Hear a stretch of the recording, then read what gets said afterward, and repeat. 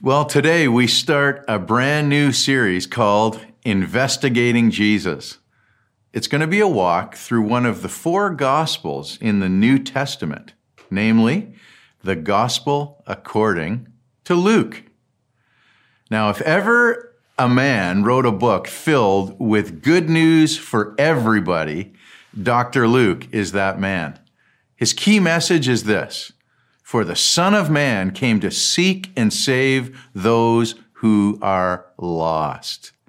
He presents Jesus Christ as the compassionate Son of Man who came to live among sinners, love them, help them, and even die for them. The book of Luke is a gospel that contains narrative history, genealogy, sermons, parables, and even some prophetic oracles. And the emphasis is parables and contains more of them, get this, than any other gospel. There's 19 of them in total. It's the third of what's called the synoptic gospels, the gospels of Matthew, Mark, and Luke. And what are they? They describe events from a similar point of view, synoptic, as contrasted with that of John. So who was Luke? He wasn't only a fine writer who wrote the account circa 5961 AD, but he was a trained physician whose viewpoint, I love it, reflected what? His Greek background. And no wonder he began his book with detailed accounts of the births of two important babies. The doctor, right? No wonder he emphasized Christ's sympathy for hurting people. He wrote with the mind of a careful historian and with the heart of a loving physician. And his writing was characterized by a joyful tone. It provides many details of human interest, focusing on Jesus' concern for poor people, sick people, women, and children. I love it. The key word or phrase in this gospel is Son of Man. It's used 80 times. Well, the key personalities, well, of course, Jesus Christ, his parents, you know them, Mary and Joseph, 12 disciples, John the Baptist, Herod the Great, Jewish religious leaders, and Pilate. Now, why did this doctor even write the book at all? Well, he tells us. It's right at the very beginning. This book was written to record an accurate account, here it is, so that you may know the exact truth, I love it, of the life of Jesus Christ as the perfect Savior of the world. Well, the life and message of Christ were so important that many books had already been written about him, but not everything in those books could be trusted. So Luke wrote his gospel so that the readers might have an accurate, orderly narrative of the life, ministry, and message of Jesus Christ. He had carefully researched his material. He interviewed eyewitnesses. I love it. He listened to those who had been with and ministered the word with Jesus. And most important, he had the guidance of the Holy Spirit. Well, in chapters 1 through 4, what do we see? Luke writes a very detailed account of the birth of Jesus. You know, that Christmas story. Always fascinating. He then explains John the Baptist's preparation of the coming Messiah and Jesus' baptism in the Jordan River, which transitions into the very beginning of the ministry in Galilee of Jesus himself. Chapters 5 to 21, the big chunk in the middle, consist of the ministry of Jesus. And as Jesus travels, he teaches, preaches, heals the sick. What? He brings hope to the desperate and the discouraged. He was also seeking those, I love it, who were obedient and faithful, like the Roman centurion who sincerely pleads with Jesus, just heal the servant from a far distance. Oh, he says this, just say the word and my servant will be healed. Oh, and guess what? That is exactly what happened. Jesus met many religious leaders who relentlessly opposed him. They tried to trick him, and you know it, they even tried to kill him. And then he closes up the book in chapters 22 to 24. One of his own, Judas, betrays Jesus. And as a result, Christ was unlawfully convicted by a dishonest and hateful court, sentenced to an excruciating death. However, death could not hold him. And after 3 days, come on, we just celebrated this, he resurrected and rose from the grave, just as he had miraculously raised others during his own ministry. So let's read some of the account.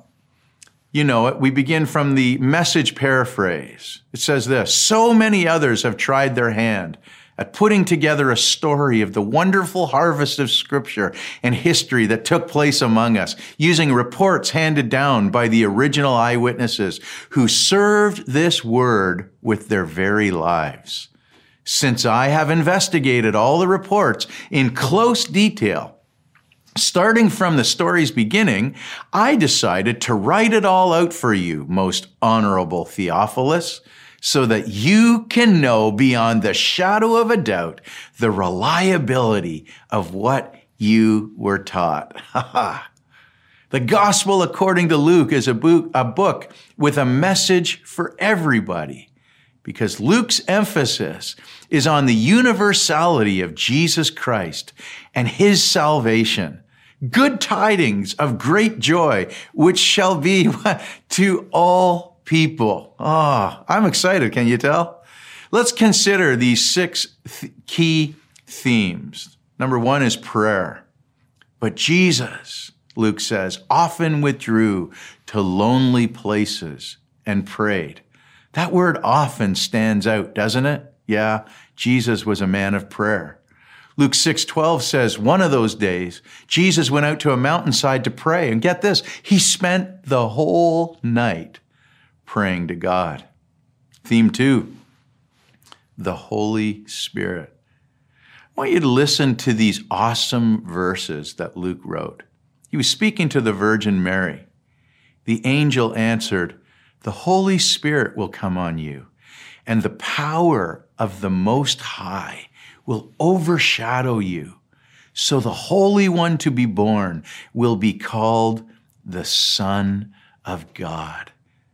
Jesus, another verse, right? Full of the Holy Spirit, left the Jordan and was led by the Spirit into the wilderness. Look at 4:14. Jesus returned to Galilee in the power of the Spirit. Wow. And news about him spread through the whole countryside. And how about these 2 amazing verses about this theme? Oh, many of you have heard this. Some of you never have. The Spirit of the Lord is on me, because he has anointed me to proclaim good news to the poor. He has sent me to proclaim freedom for the prisoners and recovery of sight for the blind, to set the oppressed free, to proclaim the year of the Lord's favor. What a theme that's going to be to discover. Well, a third theme in this book is praise and joy. It's really quite simple. The gospel opens with a number of songs of praise. That's what happens when people meet Jesus. Theme 4, money. What? Luke speaks about money more than any of the other gospel writers. And additionally, he has a special place for the poor. I'm thankful, aren't you, that the family of God is not an exclusive club where only the rich can join. No, the truth is, here it is, regardless of our economic status at all, we are all welcome to sit at his table. Theme number 5, women and children. You know, the society and the culture of Jesus' day would not normally consider women and children worth so much attention. But Luke's writing emphasizes something so different: God's love for all people, including women and children. You see, where the human heart is prone to elitism and judging, the heart of God reaches to the poor, the outcast, the widow, the orphan, and the refugee. I just love it. And finally, theme 6, forgiveness. Wow, it's a key theme. And that just makes sense Because the good news of the gospel of Jesus Christ is basically about the forgiveness of sins. Hear this verse in Luke 5. One day Jesus was teaching, and Pharisees and teachers of the law were sitting there. They'd come from every village of Galilee and Judea and Jerusalem. And the power of the Lord was with Jesus to heal the sick. Some men came carrying a paralyzed man on a mat and tried to take him into the house to lay him before Jesus. Can you feel the desperation? When they couldn't find a way to do this because of the crowd, they went up on the roof and they lowered him on his mat through the tiles into the middle of the crowd right in front of Jesus. What'd Jesus do? When he saw their faith, he said these words, "Friend, your sins are forgiven." Now the Pharisees and teachers of the law began thinking to themselves, who is this guy who speaks blasphemy? Who can forgive sins but God alone? I love this. Jesus knew what they were thinking. And he asked, why are you thinking these things in your hearts? Which is easier to say, your sins are forgiven, or to say, get up and walk? Here it is. But I want you to know that the Son of Man has authority on earth to forgive sins. So he said to the paralyzed man, I love it, I tell you, get up, take your mat, and go home. And immediately he stood up in front of them. He took what he had been lying on and he went home. Doing what? Praising God. Everyone was amazed and gave praise to God. They were filled with awe and said, we have seen remarkable things today. Well, I guess you have. Here's another verse. 2 other men, both criminals, were also led out with Jesus to be executed. When they came to the place called the Skull, they crucified him there along with the criminals, one on his right and the other on the left. And Jesus said, what? Father, forgive them. They don't know what they are doing. Yes, you hear it? Father, forgive them. There's a fun story about a Sunday school teacher who had just concluded her lesson and wanted to make sure that she had made her point. She said, now can anyone tell me what you must do before you can obtain forgiveness of sin? There was a short pause, and then from the back of the room, a small boy spoke up. Sin? He said. Well, I guess that's right. To be forgiven, you have to first sin and admit it. He's on to something there. There's another very short story. It was like this.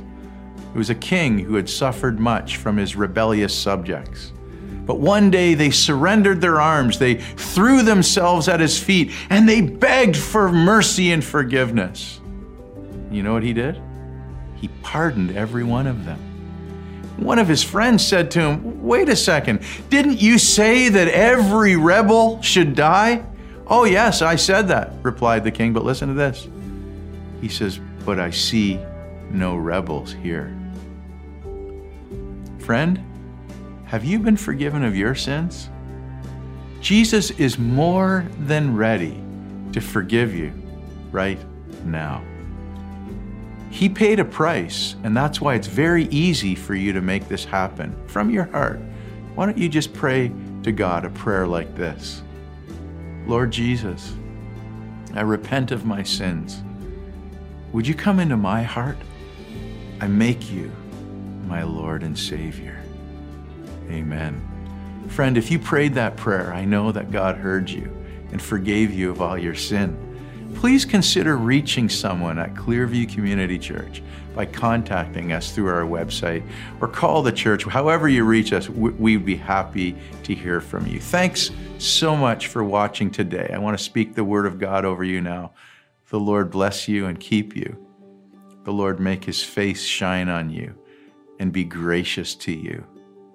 The Lord turn his face toward you and give you peace. God bless you.